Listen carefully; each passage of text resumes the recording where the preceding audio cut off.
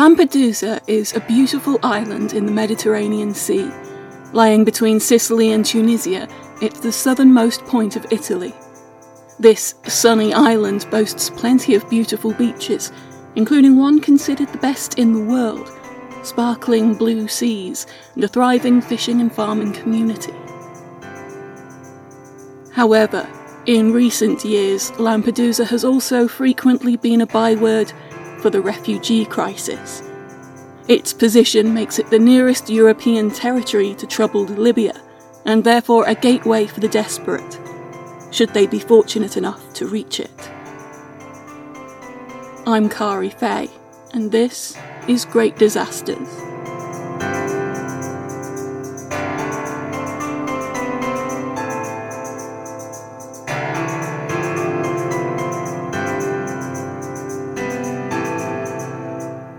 A 20-metre-long fishing boat set sail from Misrata in Libya, but there were no fishermen on board, no fishing nets or poles. Instead, the boat was packed with desperate people, each of whom had paid around $1,600 for the privilege. This boat would probably have felt crowded with around 100 people on board. There were more than 5 times that number here. Crammed into every conceivable space, there was little room to move, and with the boat overloaded so far beyond its capacity, it was dangerous to do so. There was next to no fresh water on board. Those inside were cramped and overheated, while the waves of the Mediterranean Sea soaked those on the decks to the skin. Their destination for the moment was Lampedusa. This starkly beautiful island combines the geology of Africa with the culture of Italy. Fewer than 7,000 people live there, many making their living in the traditional fishing industry, but it is also popular with tourists. One beach in particular has been voted the most beautiful in the world. But the people on the boat cared little about any of that. What mattered was that Lampedusa is European, and only a little over 258 miles or 416 kilometres from Misrata by sea. By around 2 a.m. on the 3rd of October 2013, this boat lay about half a mile off Lampedusa. The people on board could see the lights of the island twinkling in the darkness. The engine was stopped. After listening to it drone for so long, the near silence must have been astounding.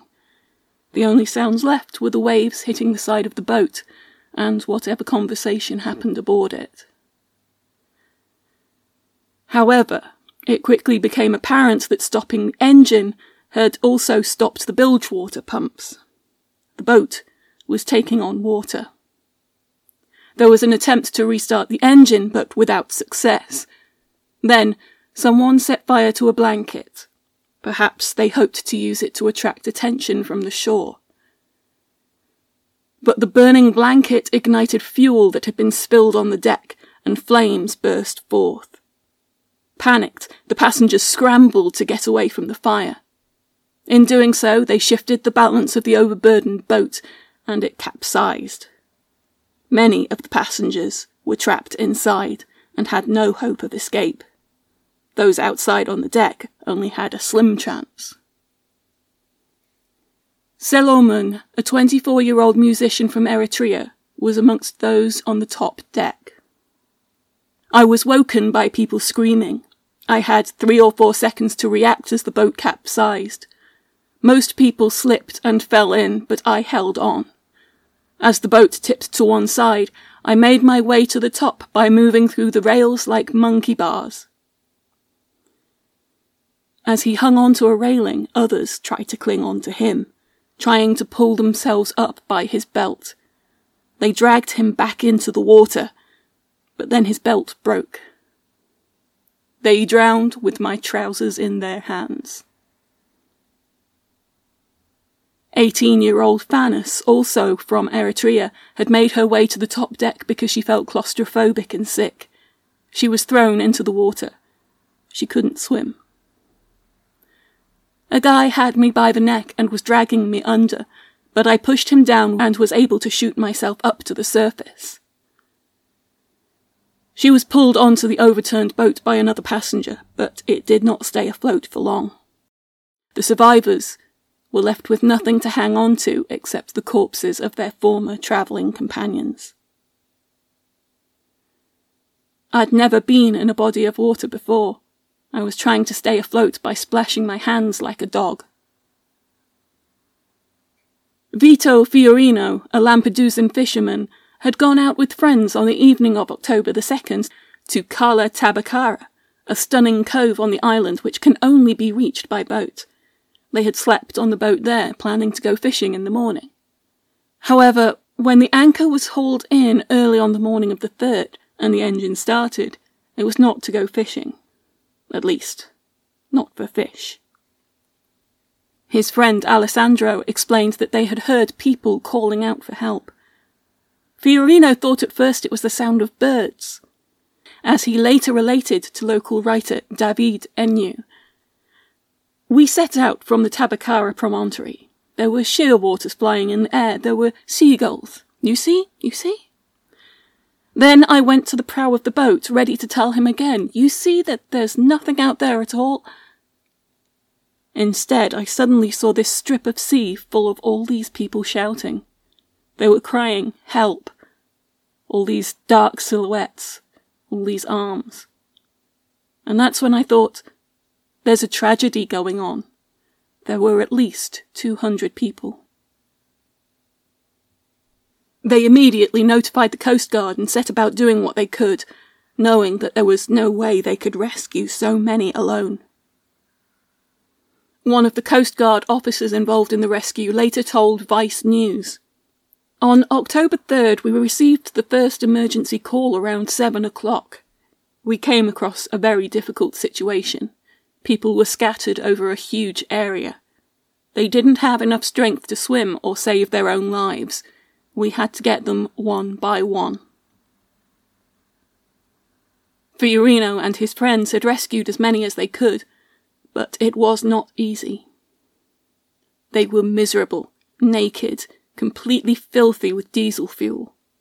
When I managed to grab someone, they'd slide out of my grip. In the meantime, another little boat showed up, small, no longer than 16 feet, lower to the water than mine. It was the Nika, Costantino's boat. I watched out of the corner of my eye. Costantino was hauling these kids out of the water without even grabbing their hands. He was just picking them up by brute force, grabbing them by the seat of their pants and tossing them into the boat. He managed to get 11 into the boat. A trawler arriving on the scene at first mistook the 2 fishing boats for smugglers, throwing people overboard. Once they realised the truth, they too took part in the rescue. That trawler had high sides. They were forced to throw lines overboard, hoping that anyone who was in the water would be able to get a solid grip, and then they could haul them up. There were some who were able, others who weren't. They rescued 18 people. Fiorino's boat took on 47 survivors. Ennio also spoke to Costantino, the fisherman mentioned by Fiorino. He described how difficult it was to pull the survivors from the sea. Onda and I started trying to rescue them, but they'd slip out of our hands because they were covered with diesel oil. We'd grab them as hard as we could, but it was impossible to get a grip on their arms, on their hands, on their chest. The diesel made anything we tried to do impossible. Every effort failed. We aimed at people wearing clothes, hauling them in by their trousers, their t-shirts, their belts. One body after the other. Grab the trousers, grab the cloth.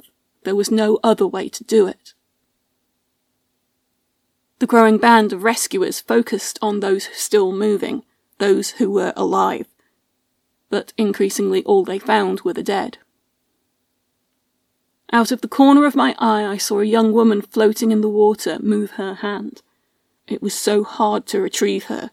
She was all covered with diesel fuel. She kept slipping away. But we finally managed to haul her in. I took off my t-shirt to dry her off, to clean the kerosene off her arms out of her armpits, to cover her up. The young woman vomited diesel fuel, coughed, vomited again. but she was alive. Simone D'Ippolito, a diving instructor on Lampedusa, was also on the scene that day.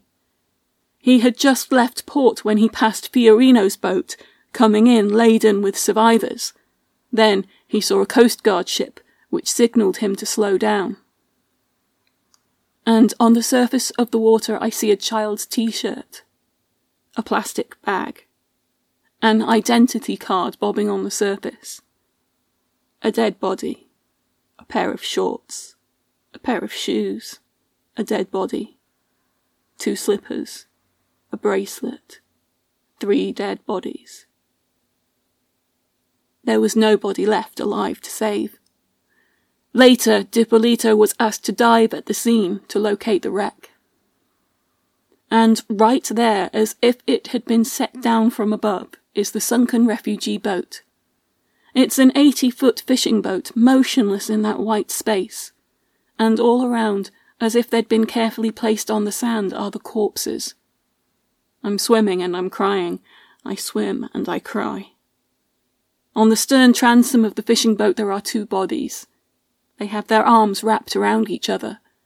Both heads are turned upward as if looking at the sky. I swim and I cry. I have to go into the hull to understand the situation below decks. I swim inside and everywhere I look there are corpses. One atop the other in every space, in every nook and cranny. There are dead people everywhere. Corpses upon corpses upon corpses. Inside the fishing boat there were 250 dead bodies. I didn't want to dive again as long as I lived. Lampedusa was already used to the arrival of refugees, both alive and dead, but this was an unprecedented tragedy. Dr. Pietro Bartolo is frequently one of the first people they meet on arrival.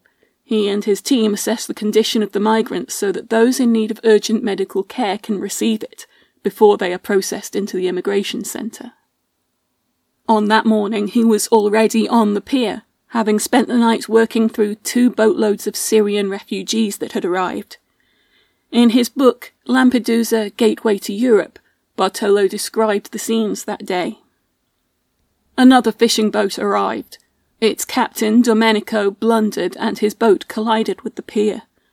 Domenico was trembling. I knew him to be an expert sailor who had faced death many times, and I had never seen him in such a state before. He had 20 survivors with him, all of them extremely unwell. His boat did not have a ladder to make it easier for survivors to climb aboard. To get the survivors onto the boat, he'd had the crew grip his legs while he leaned out to heave them up by the arms. Many of them slipped through my fingers because of all the diesel. They might as well have been covered in grease, he said. They went underwater and they never came back up. Pietro, I tried to save them, but I couldn't. It was dreadful. As well as the survivors on board, there were 4 bodies in Domenico's fishing net. Incredibly, as Bartolo examined them, he discovered that one, a young woman, still had a pulse. She was rushed to the clinic where she was successfully resuscitated and sent on to Palermo by helicopter. Sadly, such miracles were a rarity. By the time Dr. Bartolo returned to the pier, the only arrivals were the dead. Body bags were lined up along the pier, waiting for his inspection. The first one he opened contained a young boy, wearing a pair of striking red shorts, as if he had dressed up smartly for his first day of a new life. At least 20 of them were clenching crucifixes on chains between their teeth, as if their final act were to entrust themselves to God. Since then I have often dreamed of those lips clamped shut around the cross. One woman had given birth. Her umbilical cord was still attached. We put her and her baby in the same coffin, together with a teddy bear. As the number of dead grew, officials struggled with how to find enough coffins and where to put them. freezer trucks, and the island's airport hangar had to be employed. Eventually, 359 bodies would be recovered from this single incident, with more believed to still be missing. 155 people had been rescued. Forensic scientists were brought in to help identify the remains. This was necessary because of the condition of the bodies. Even if they had friends or family amongst the survivors, many of the bodies were unrecognisable. NU's book, Notes on a Shipwreck, quotes a few of those who were confronted by these sights. They were people, but they looked like sponges. The bodies they were supposed to identify didn't even slightly resemble their memories or the photographic portraits they'd brought with them. Petite young girls now had vast, shapeless bodies, and there was often a part missing from the body that was to be identified, part of a leg or a few fingers, both eyes, the feet, a hand, the ears, an arm, the lower lip. There were bite marks everywhere. The dead were numbered, as were any meagre possessions found on their bodies by which they might be identified. Dr. Bartolo led the examinations, taking samples for further identification, a process he described as another affront, and they were placed in similarly numbered coffins. Teddy bears were placed with the dead children. Prime Minister of Italy, Enrico Letta, promised a state funeral for all the victims. However, many were buried in locations around mainland Sicily, without final identification and without family members in attendance. The official ceremony was held in the Sicilian city of Agrigento, and this was itself controversial. Representatives of the Eritrean government, the very regime that many of the dead had been fleeing from, were invited to attend, but the survivors were not. They tried to take a ferry from Lampedusa and were refused permission to board. Instead, they staged a sit-in at Lampedusa's town hall. One survivor there told Sky TG24 television, "One of us lost 3 kids and his wife. We asked to go and we want to go legally, but they wouldn't let us. We only want to bury those we lost at sea." In addition, Italian President Giorgio Napolitano announced that citizenship would be granted post-mortem to the dead. But since this offer was not extended to the survivors, it was a purely symbolic gesture. As for the survivors, unless they required medical treatment that could not be provided on Lampedusa, they were processed into the island's refugee centre. They would then either make their asylum claim or find a way to leave and try to reach another European destination. Either way, it would be a long time before they could finally say that their journey was actually over. If this were any other kind of shipwreck, I would now talk about the causes of the shipwreck, what regulations applied to it, and how they might change to prevent a recurrence. But that doesn't apply here, because it was an illegal journey. It's obvious that the boat wouldn't have sunk if it hadn't been overloaded, if it had been properly crewed, if a blanket hadn't been set on fire above a fuel-soaked deck. None of this would happen on a legal, properly authorised voyage. However, since this was an illegal operation run by greedy people smugglers, they were intent on making the most profit possible with no care for the suffering that entailed. Thus, they used the cheapest boats possible, packed on as many people as possible, and sent as few crew along as they could. Those they did send would either leave the boat before it reached its destination, leaving the refugees to pilot themselves the rest of the way, or pose as refugees themselves to avoid arrest. The people taking this journey knew all of this. They knew that it would be an incredibly dangerous trip, that many of them could die, and they came anyway. So instead of asking why this voyage was so perilous, we must ask why people would take such a risk. There are many, many different ways by which one might become an illegal migrant or a refugee. In this particular case, many of the passengers on the doomed boat originally came from Eritrea. Many Westerners would be hard-pressed to point out Eritrea on the map. It lies in northeast Africa, between Ethiopia and the coast.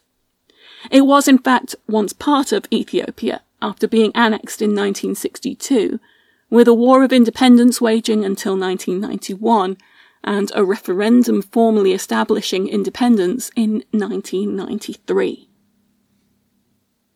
According to Human Rights Watch, Eritrea's government is extraordinarily repressive, subjecting its population to widespread forced labour and conscription, imposing restrictions on freedom of expression, opinion and faith, and restricting independent scrutiny by international monitors.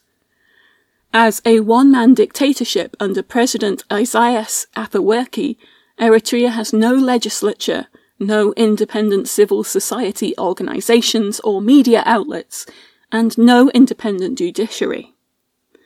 Elections have never been held in the country since it gained independence in 1993, and the government has never implemented the 1997 constitution guaranteeing civil rights and limiting executive power.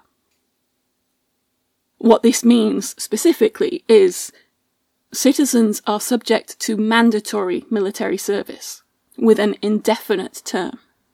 There is no recognition of conscientious objection. Objectors may be sent to prison without charge for lengthy periods. Once conscripted from high school, people have no say in their career or where they work, with low wages combining to effectively make it a form of slave labour. Only 4 religious faiths are officially recognised in Eritrea. All others risk imprisonment and torture.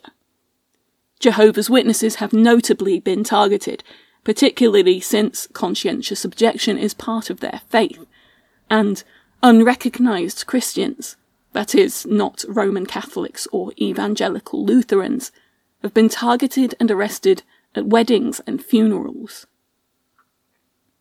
Homosexuality is also outlawed, with the penal code mandating imprisonment of between 5 and 7 years. Travel is severely restricted, with those daring to leave their home without appropriate paperwork risking detention. While people can be arrested in Eritrea for any of those reasons, there are more who are rounded up and detained without ever learning why. Their families often don't even know where they are held, and might only learn what happened to their loved one when they have their body returned to them. In The New Odyssey, journalist Patrick Kingsley wrote about Adam, an Eritrean teenager he met in Sicily, after the boy had been rescued from a similar migrant boat. He's barely 5 feet tall, more child than teenager, and in his desert journey from Eritrea he faced more traumas than most of us will in a lifetime. Kingsley describes how Adam and the other migrants he travelled with were fired upon by Egyptian police, causing them to leave their route and get lost, with several dying of thirst. Then, in Libya, they were fired on again by a jihadist militia, with more dead. His group was then returned to Sudan in a show of border enforcement from the media. They were imprisoned in Sudan and sentenced to be deported back to Eritrea until the UN stepped in, and they were put in a refugee camp near the Sudanese-Eritrean border. He had then made it back to Ajdabiya. While those travelling along the western route to Libya often avoid getting kidnapped and ransomed, it is a routine experience for most migrants who cross the eastern flank. On arrival in Ajdabiya, you're locked in a compound until your extended family cobbles together the cash to pay the smugglers. No refugees will pay the money themselves before they reach Ajdabiya, because the smugglers might not take them all the way. And no one carries cash to pay on arrival because it will be stolen. So your family will have to find $1,600 in retrospective payment for the desert journey. And if your family hasn't got that money, the smugglers torture you while your family listens on the phone. Adam waited for 6 months, and as punishment he says he was made to stand in the blazing Libyan sun on one leg for 12 hours a day. From there, the migrants would be driven west, often in sealed containers which leave many dead from dehydration or suffocation. Then the same process repeats, with another compound and another group of smugglers demanding money, this time in advance for the sea voyage across the Mediterranean. Again, you wait in squalid conditions, usually for a week or more, but sometimes months. Food gets distributed just once a day, and again, there are regular beatings. Women are often raped. And the migrants know about this before they leave.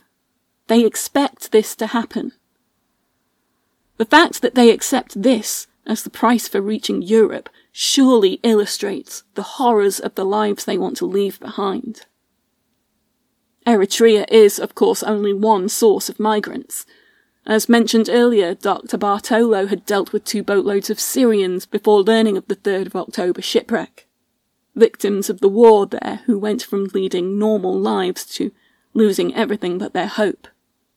There are Nigerians fleeing Boko Haram, Libyans fleeing the so-called Islamic State, Afghans running from the Taliban.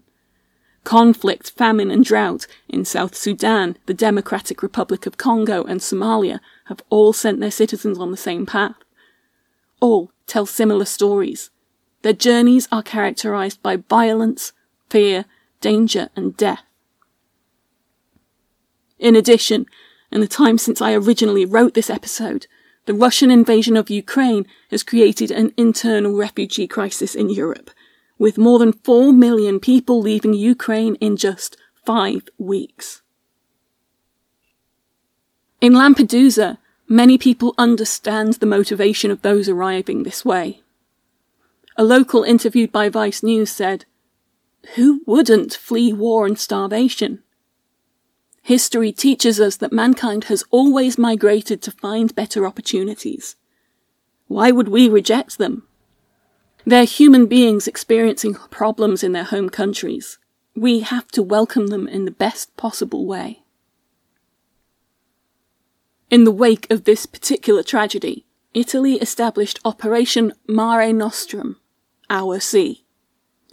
This military and humanitarian mission aimed to safeguard human life at sea and bring human traffickers and people smugglers to justice.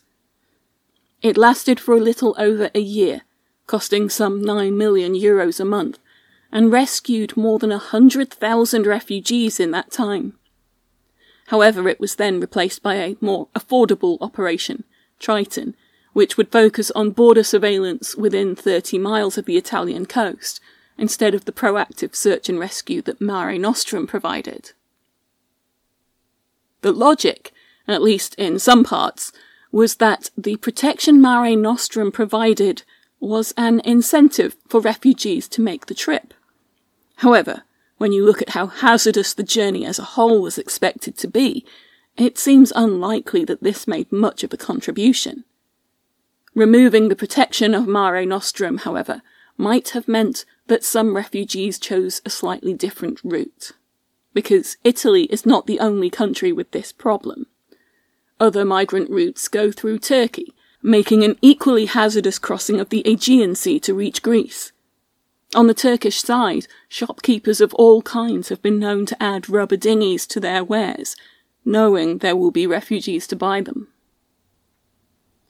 One such boat, designed for 8 people, was carrying 16 from Bodrum in Turkey, bound for Kos in Greece, on the 2nd of September 2015 when it capsized.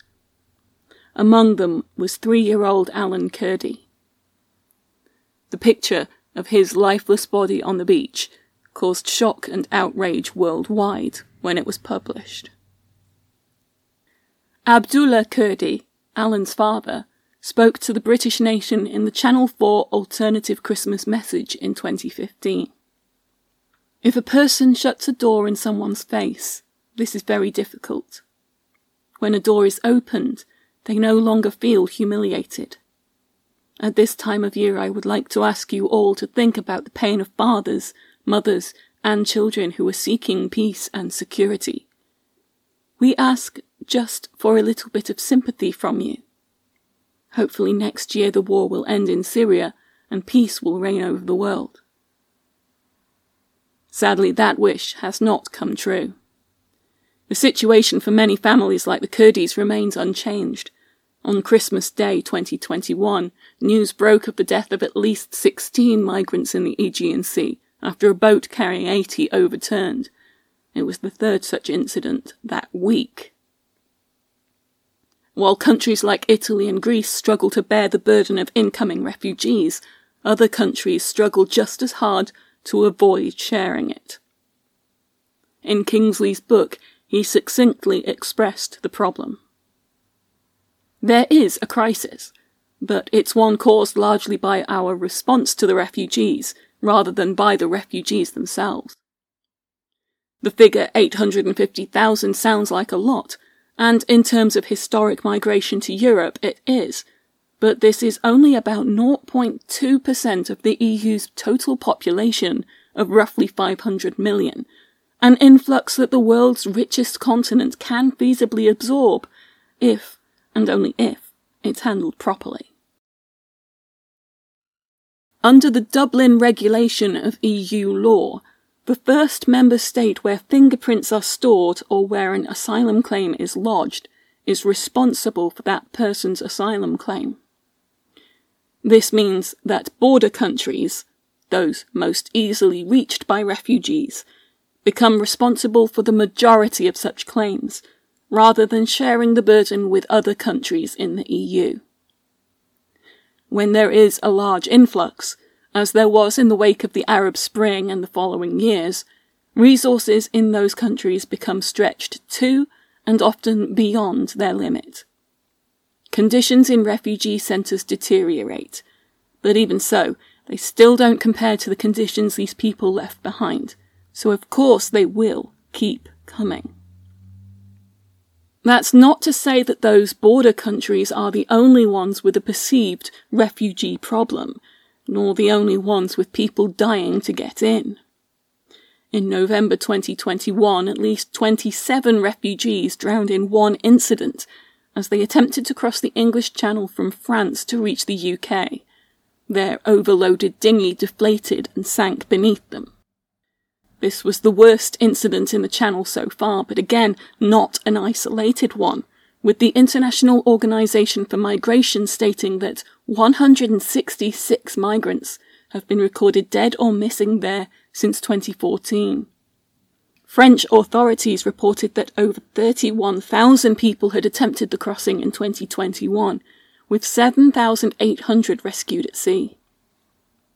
Despite this, that summer the UK government proposed a Nationality and Borders Bill, which implied that search and rescue services like the Royal National Lifeboat Institution might be liable for prosecution if they knowingly facilitated the arrival of an asylum seeker by rescuing them at sea. Under pressure from the RNLI and other charities, Home Secretary Priti Patel was forced to table an amendment making an exception for those acting for or on behalf of Her Majesty's Coast Guard. Whilst Europe as a whole is the destination for thousands of migrants, many arrive with more specific goals. The UK is a popular choice because English is spoken, at least to some degree, by so many. This is, in part, a relic of our colonial days, which some would argue gives us a responsibility for these people. Others have a specific country in mind because they already have friends or relatives there, and more choose their destination on the basis of their policies towards refugees, looking for countries which do not apply the Dublin regulations, those which make it easier for migrants to find work, and those which offer better family reunification policies. This last means that one member of the family, often a young male based on strength and health, can make the perilous journey, and then bring the rest of their family through safer, legal means. Still others arrive with no particular country in mind, happy to settle wherever they might find peace, only to find further prejudice and persecution based on their status as refugees. They then attempt to move within Europe to a country perceived as more welcoming. If, in their current location, they face an apparently interminable wait in a crowded refugee camp or centre, with no guarantee of a favourable outcome, they are likely to look for alternatives which may give them a quicker route to security. At its heart, the problem lies in the fact that too many of our governments are focused on trying to deter refugees from coming, never acknowledging the fact that they cannot be deterred. People will always strive and hope for something better. And when all that lies behind them is war, torture, death and destruction, of course we offer a more attractive option. If given no legal way to get here, they will turn to illegal routes, because, like pawns in a game of chess, they can only go forwards. Their right to use such illegal routes is recognised by the UN Refugee Convention, and they should not be penalised for doing so. But in practice they are, both by the danger and trauma of those routes and by the perception of their new neighbours towards them. In the end, there are basically two ways to end the refugee crisis and ensure that tragedies like the 2013 Lampedusa shipwreck stop occurring. One is to end all war and oppression, all famine and drought. The other is to open all borders. Neither is likely to happen. The Great Disasters podcast is created entirely by me, Kari Fay, but the support I get from you, the listeners, is absolutely invaluable. Special thanks go to top Patreon subscribers: Shamrock Brine, EBJ, Squirrel Shinigami, Brian, John Payne, Catherine Aitken, Jay Foringer, McKenna Booth, AMW, Kylie Green, Julie Essen, Renee Maunder, Okami Fan 1 Productions, Scott RC, Shana Gitnick, Andy SJ, and Michael Fay. If you'd like to contribute, you can subscribe on Patreon, that's patreon.com/greatdisasters, or you can make a one-off donation at Ko-fi, that's ko-fi.com/greatdisasters. You can also help by subscribing and reviewing on your preferred listening platform, or get in touch on social media. For full transcripts, sources and more, check out the website www.greatdisasters.co.uk, and as always, please do stay safe.